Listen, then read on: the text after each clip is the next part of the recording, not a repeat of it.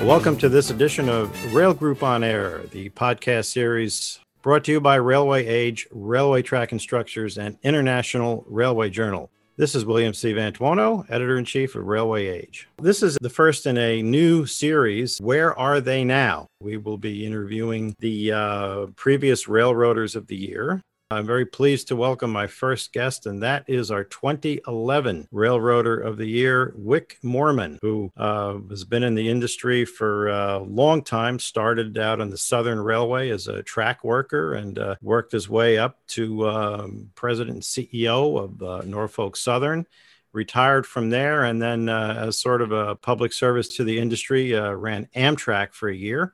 And Wick is doing some interesting things now. He's probably busier than ever.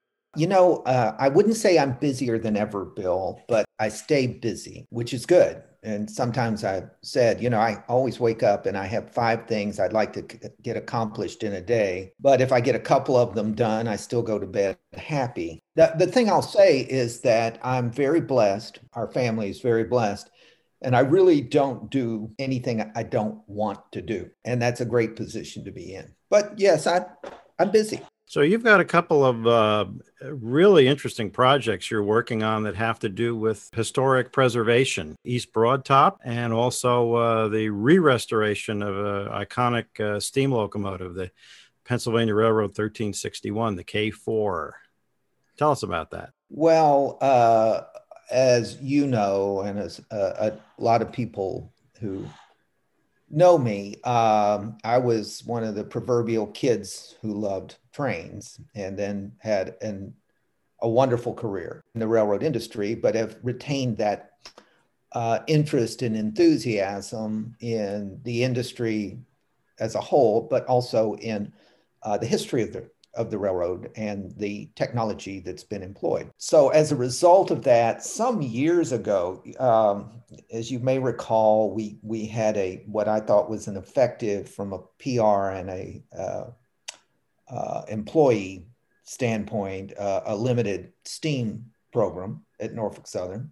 And I became aware of, I guess I'd known about it in some way for a long time, the fact that in Altoona, which has been such an important point in the history of the railroad business, and in Norfolk Southern, and a place I used to go on a regular basis, there was a terrific little museum and this iconic Pennsylvania Railroad steam locomotive that had a checkered history and was lying around essentially in pieces. And I found out some more about it in my later years as CEO, including the fact that there was a small, very dedicated group of volunteers that were working on it. It was kind of this remarkable thing. I went back into the back building of the museum, and there was the frame of the locomotive sitting there and it was kind of like walking in and the back building of a museum and finding a T-Rex skeleton or something. And so as I became more and more aware of it and interested in it, and then when I retired, a friend of mine whom I've known for a good many years now, named Bennett Levin, who's in Philadelphia and had a distinguished career as an engineer and working for the city, and also is an enthusiast and knew far more about Altoona and the K4 than I did. We started talking and we kind of came up with a plan to try to put this thing back together. Then Bennett convinced me that I needed to go on the museum board with him to get that started. And then we went on the museum board, and then we found out there were all these issues with the museum that needed to be straightened out, on and on and on. But, and this is the Railroaders Memorial Museum in Altoona. Mm-hmm. Yeah, which is I recommend everyone to go see if they get a chance. It's as much about the town and the people as it is the Pennsylvania Railroad. But anyway, so I've ended up as chairman of that board, and we've made some very wholesale changes and straightened up their finances. And we've announced the restoration of the K4. So the project's underway. We'll be in the fundraising mode for a while to get it done, but we'll get it done. We have a very talented little firm called FMW doing all the engineering and the work. And it's a great project. And like the East Broad Top, is important, I think, from the standpoint of railroad history and enthusiasts like me. But it's also important because if you go to Altoona, right, there's not necessarily a whole lot to see and do in Altoona, Pennsylvania. And the museum, particularly with the K4 restoration, will draw a lot of visitors. So it's good for the town and good for economic development in Altoona. The same is even truer for the East Broad Top.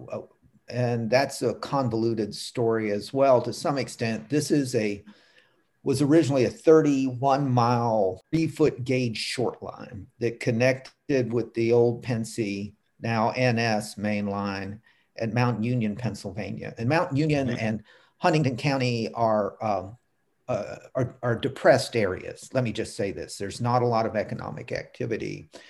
I always like to say, it's not in the middle of nowhere. Nowhere is a couple of mountain ranges away.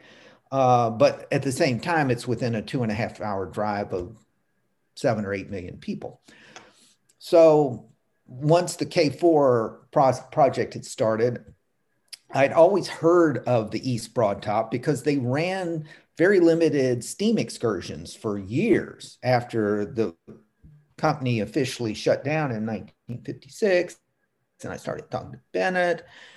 And then Henry Posner, whom you know, was also very knowledgeable about it. He's in Pittsburgh. And in October of 2019, I went to this tiny community, joint communities of Orbisonia and Rock Hill Furnace, Virginia, which is where the East Broad Top was headquartered. And we met a fellow named Brad Esposito there, and Brad had been with G&W, and he and a small group of people had been talking to the owner of the East Broad Top, a guy named Joe Kowalczyk, whose father and mother bought it back in the 50s. And Joe is a scrap dealer. And so the concern was always, well, Joe's going to scrap it, but he viewed it then, views it now as his family legacy.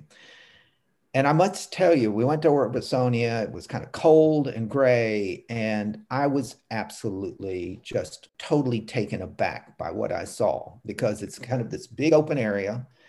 There's an old yard with a bunch of hopper cars parked there. This was a little coal hauling railroad originally.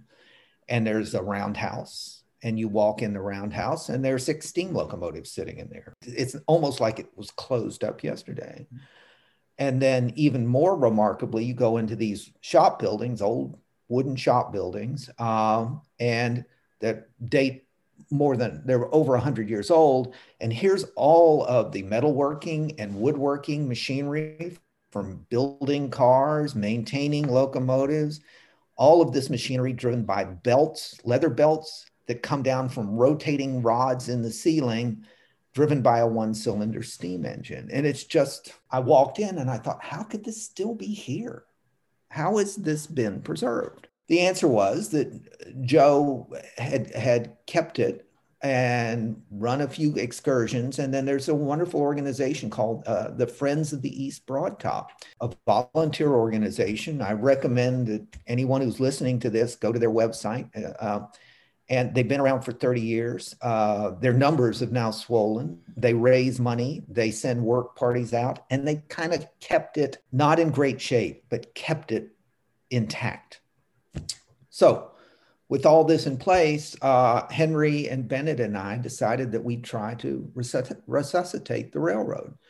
And we did a deal to purchase it. Kowalczyk gave us a bunch of owner financing, which is fine. We've gone out and raised some private money. We need to raise more. We've had a lot of state grants. We're thinking we're going to get some other government help because they view it as economic development. The county commissioners think this is absolutely great. And our plans are to restore the railroad. It's a remarkable venture in the sense that it's a remarkable property. But I also will say, if there's ever a project that's had good karma, this is one, because things keep coming together for us to make it happen. We built a good board. So between Altoona and East Broad Top, from a railroad standpoint, I've got a lot going on, and it's enormously satisfying and fun. They're really, really good people involved with this. And it feels like it'll be a great thing for not only railroad preservation and railroad history, but really helping some communities that need the help. So under your watch at Norfolk Southern, the 611 was brought back to life.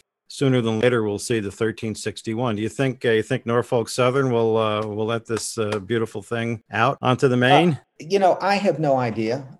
Every CEO and chief operating officer have to make a decision about what they want to do with operations like this. Norfolk Southern has moved 611 up to Strasburg.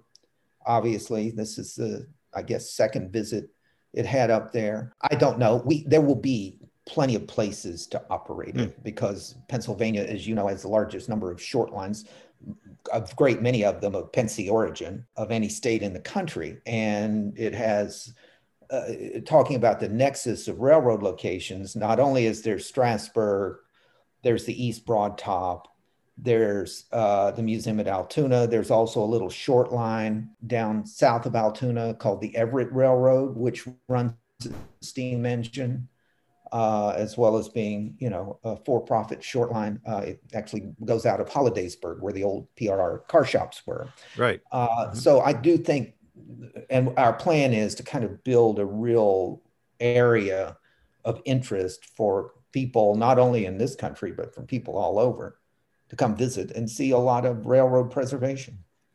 Well, I have to say, Wick, if anybody can get this done, it will be you and Bennett Levin and Henry Posner. Quite a force there, a force to be reckoned with, I think, and dedicated and passionate. I appreciate that. We're an unlikely set of three amigos, I guess, to do this. I'd like to get your observations on the current state of affairs in the rail industry. There's a lot going on. Let's talk about Amtrak first. Now, you went from Norfolk Southern to Amtrak. It's something that you wanted to do.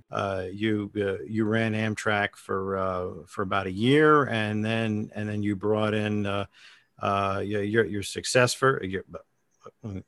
Hold on. Then you brought in a successor, and things seem to be looking up in terms of funding. We have a supportive administration for Amtrak, and there's some pretty grand plans to expand services, but and do a lot of other things. There's new equipment on order.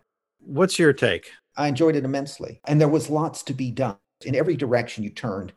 There were some good people. There were some people who really needed to move on, but there were a lot of good people. I think almost all of them are there today, and who wanted to do good things. And my mantra throughout the time I was there was, look, we have a different business model than a lot of other companies that rely on government funding, be they defense contractors or road builders or whatever, in that we have to have some amount of appropriations every year, primarily to cover what are large capital expenses. But that doesn't mean we can't run like an effective corporation. The industry today and what you see is, where is it headed? What are some of the problems or the challenges? Your observations from, I guess not only from your perspective as a former Class 1 chief executive, but, as somebody who's been in the industry a long time, and now you can kind of step back and take a look at things. Well, let me say, right, that I'm retired. I'm old. I'm clearly a fuddy-duddy who is out of touch with the world as it exists today. And so what I'm trying to do is give license to everybody who listens to this and thinks he's old, he doesn't understand, a license to say, yeah, I was right. He even admits it himself. Look, but I think the state of the industry today is something that causes not just me, but a number of people a lot of concern. Since the rapid onslaught of PSR in the last 5 years, I guess, And I always try to remind people that PSR is neither precise nor scheduled particularly well. The industry has gone in a direction that I think ultimately is the wrong direction. And I will say right up front that there are aspects, particularly around operations, PSR, that make sense. Hunter Harrison, for whom I had a great deal of respect, and I liked him, and I knew Hunter fairly well, was an operating savant, no doubt about it. Mm-hmm. And there are things that he saw in the railroad industry that he thought could and should be improved in terms of operations. And he was right about them. Having said that, we have an industry today, when you look around, that has a model of running great big trains, assembling as many cars as you can, and then put them out in a train, which is a very old-fashioned way of railroading. And if they have routes where they don't have the siding capacity necessarily to meet those trains, or there are other operating issues, that doesn't matter. And the result is that overall rail service has declined. And I'm not just saying that. There are lots and lots of customers saying that. And they're not just saying it in places I hear about it. They're saying it to the STB, and they're saying it with very loud voices. So at the same time, and this is kind of a little known fact, but it's pretty much true. When railroads get very full and service gets very bad, they're usually, for whatever reasons, they're cheaper to operate. Your operating ratio doesn't go up. A lot of times it goes down. And in this quest for an operating ratio, a low operating ratio, the fact that service is deteriorated, but you're running a lot more, putting a lot more cars, moving a lot more tonnage on a lot fewer trains, upsetting customers and disregarding service levels for the long term. But at the same time, along with, fairly draconian headcounts across all of the carriers, not just in the operating side, but across the entire suite of activities in these railroads, the companies have driven the operating ratios down in 60 plus or minus, certainly in the low 60s. And that's obviously applauded by the shareholders who are driving this whole process. But at the same time, they're not investing more capital other than some lengthening some sidings in places. They're not really spending money on the property in the way necessarily that they should. And so you have this pattern of behavior, which at some point or another, I'm afraid, catches up with the industry. And you're starting to see that with what's coming out of the STB. There are louder and louder voices in Washington saying something's got to be done here.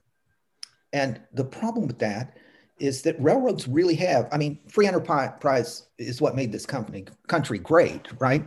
But companies by and large have to have a social contract with the government on how they're allowed to operate. And the railroads have been allowed to operate in ways in which they had advantages in terms of pricing and in terms of markets.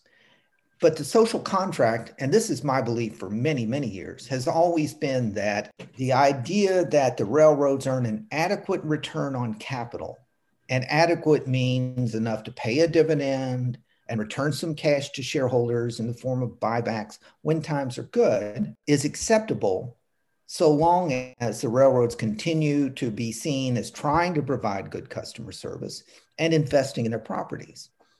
And you now have a place where the railroads are earning extraordinary returns with their current operating ratios. They're all buying stock back, lots of stock back. So they're doing great things for shareholders, but at the expense of their customers and investment in growth. Is that a long-term viable strategy? I don't know, but it concerns me that it's not. And we're going to see this play out fairly soon, because we're going to see it play out at the STB in terms of what they're thinking about with access. And access means different things to different carriers, right? Access in terms of intermodal doesn't mean anything, right? Access in terms of merchandise can mean an enormous amount, and in terms of commodities can mean an enormous amount. But we're going to see it play out at the STB. I think it's a business model that's great for shareholders. And, what has driven everyone in the industry to do this, Hunter said, I'll go to CSX and be CEO. The stock went way up. The board had no alternative. He came in, started slashing and burning, and then the activists now coordinate with the big institutional shareholders, started to pressure every other railroad. And the threat always has been, if you don't do this, we'll find another management team who will. I'll end up by saying this. Not only do I think it's not good for the industry, I don't think it's good for the customers. I don't think it's good for the country. Right? You know, the conversations we used to have 10 years ago, whatever, look, you know, as freight transportation grows in this country, we need to be thinking about how to expand capacity to get more of this business, because if we don't get more of this business, we're just going to dump more and more stuff on the highways, and the highways can't take it. And that was a view that was held by a lot of people in Washington as well. I think it's a shareholder-driven, very short-term way of looking at things. The fact of the matter is, shareholders, including most big institutional shareholders, right, their idea of long-term thinking is they'll be holding the stock next year. That's the end of my rant, Bill. Okay. Well, you know, given the fact that virtually all of the legislators who were around in 1980, when the industry was partially deregulated under Staggers, they're all gone, and no one really on the Hill doesn't really understand the pain that an overregulated industry had to deal with, and finally had got relief in 1980. And given the situation at the STB, and and for the first time, at least to my knowledge, you see an STB chairman who's very active, is out there speaking on these subjects, which I think is kind of unusual. Do you think the industry might be going down that slippery slope of being re-regulated to some extent? I mean, a lot of people are really worried about that. That's what I'm saying. I don't think it's inevitable. I think it's highly likely that some things are going to happen. And re-regulation is a very broad kind of term. Can the STB impose conditions on the carriers around rates, around access, that will be very negative? Sure. But, you know, if you're the chairman of the STB, you weren't around at Staggers. And remember, when Staggers was passed, the industry, with notable exceptions, including the Southern and the NNW, a lot of the industry was in terrible shape. You know, you had the Rock Island fiasco. Conrail was still recovering. There were all kinds of things going on. And an 80 operating ratio was considered to be okay, right? Now it's 60, right? So if you're the chairman of the STB, and even if you know that history, you might well look, if your operating ratios go from 60 to 70, or the low 70s, or even the mid 70s, that's a model that worked 15 or 20 years ago. Worked fine. You paid dividends. When times were good, you paid back shareholders. You were all investing in your properties pretty much. What are you saying? And I've got all these customers coming to me saying, these folks are letting us down. It is a concern, and it should be a concern. I'm going to move on to my next rant, and that's about Amtrak. Okay. Right? And, you know, passenger trains are a nuisance. They eat in the eyes of operating people. They get in the way, right? They soak up capacity. You know, you can look at all these things, but the fact of the matter is that Amtrak is there. Passenger trains are there. They're the result of a deal that was made many, many years ago, which was very beneficial to the industry. And there are lots of people say, well, that was so long ago. That doesn't matter. But why go to the STB right now with Amtrak issues, which really are not particularly germane in my view, in terms of like service across the Gulf Coast, and try to poke a finger in the eye of the STB and a very pro-Amtrak administration, and in fact a Congress that's not anti-Amtrak anymore, even if congressional control changes. It just seems to me it's like one more thing. Why wouldn't you be trying to be seen as helpful rather than obstructionist? That's the end of that rant, Bill. Well, I felt that the Amtrak standard argument. Well, we have statutory access, and it's in the law. The law is 50 years old.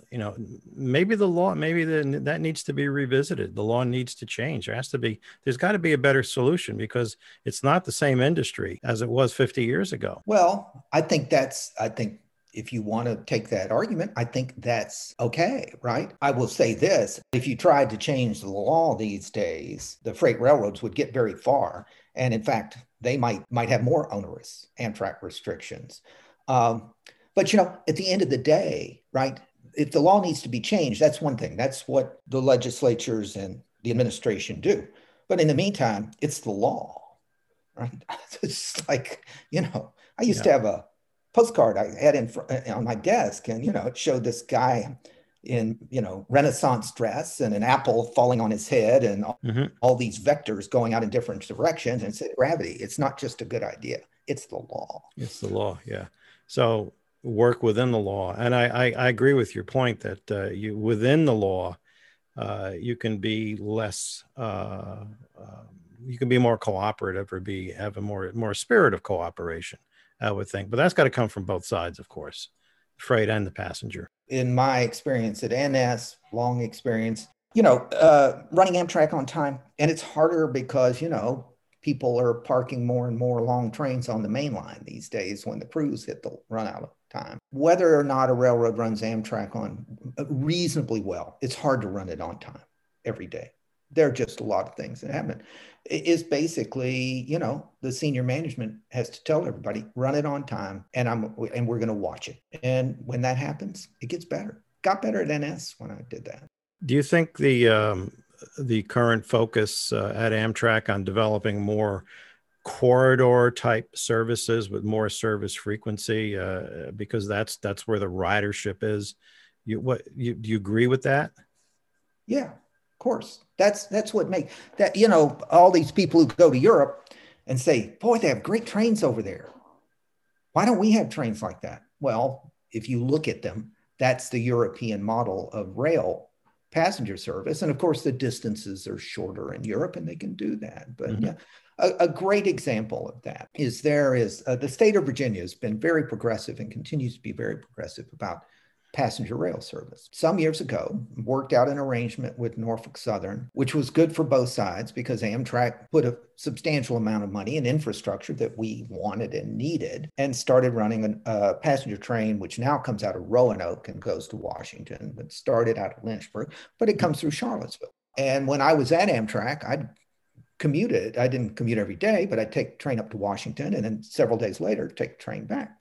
And the ridership on that train is great every time because no one in their right mind wants to get on Interstate 95 in or out of DC, right? So there are lots of places where that model works. The key thing there is Amtrak has to be willing to come to the table and say, okay, let's do the modeling. Let's get the modeling done, and let's make it rational modeling. Let's see what their infrastructure requirements are. We're gonna participate in that. The long distance model, by and large, doesn't work. And where you see long distance trains highest ridership is in the corridors that look much more like what Amtrak is proposing. Closing thoughts? I've watched this industry for a long, long time. And I think it's a great business. I think it's a business and in technology that inherently a lot of people, not rail fans, but a lot of people across this country kind of like. Railroad's good, railroad's bad. Most of them say, yeah, that's a good thing. Sure, they block a lot of crossings in some places. And I think we have a lot of advantages, and that if we take advantage of those advantages, if you will, the industry's got a great future. And it concerns me when I see things that I think are going on that might seriously damage that future. I'm having a lot of fun. Retirement's a really good gig. I will tell you, it took me a day to get used to it. Well, Wick, thanks so much for joining us. Always a pleasure. And I'll leave all of your listeners with one other thing. The reason that both of us are going strong and look so well preserved and are so erudite and knowledgeable is that we're both the son of medievalists. medieval is scholars. Correct. That is correct. So yes, apparently that's a pretty strong gene pool. Yes, my dad, Dr. William John Van Tuono, PhD, NYU, and your dad, Charles Mormon the third. He was the third. Dr. Charles W. Mormon the third. Yeah. Yes, and they were contemporaries back in the 60s and 70s, and I remember my dad, when he was doing his dissertation and writing various books that he got published, talking about your dad's work, and many years later, here you and I are, conversing. It's a good thing. Yeah, a good thing for sure. Thanks so much, Wick. And as I sign off on all of these, have a safe day.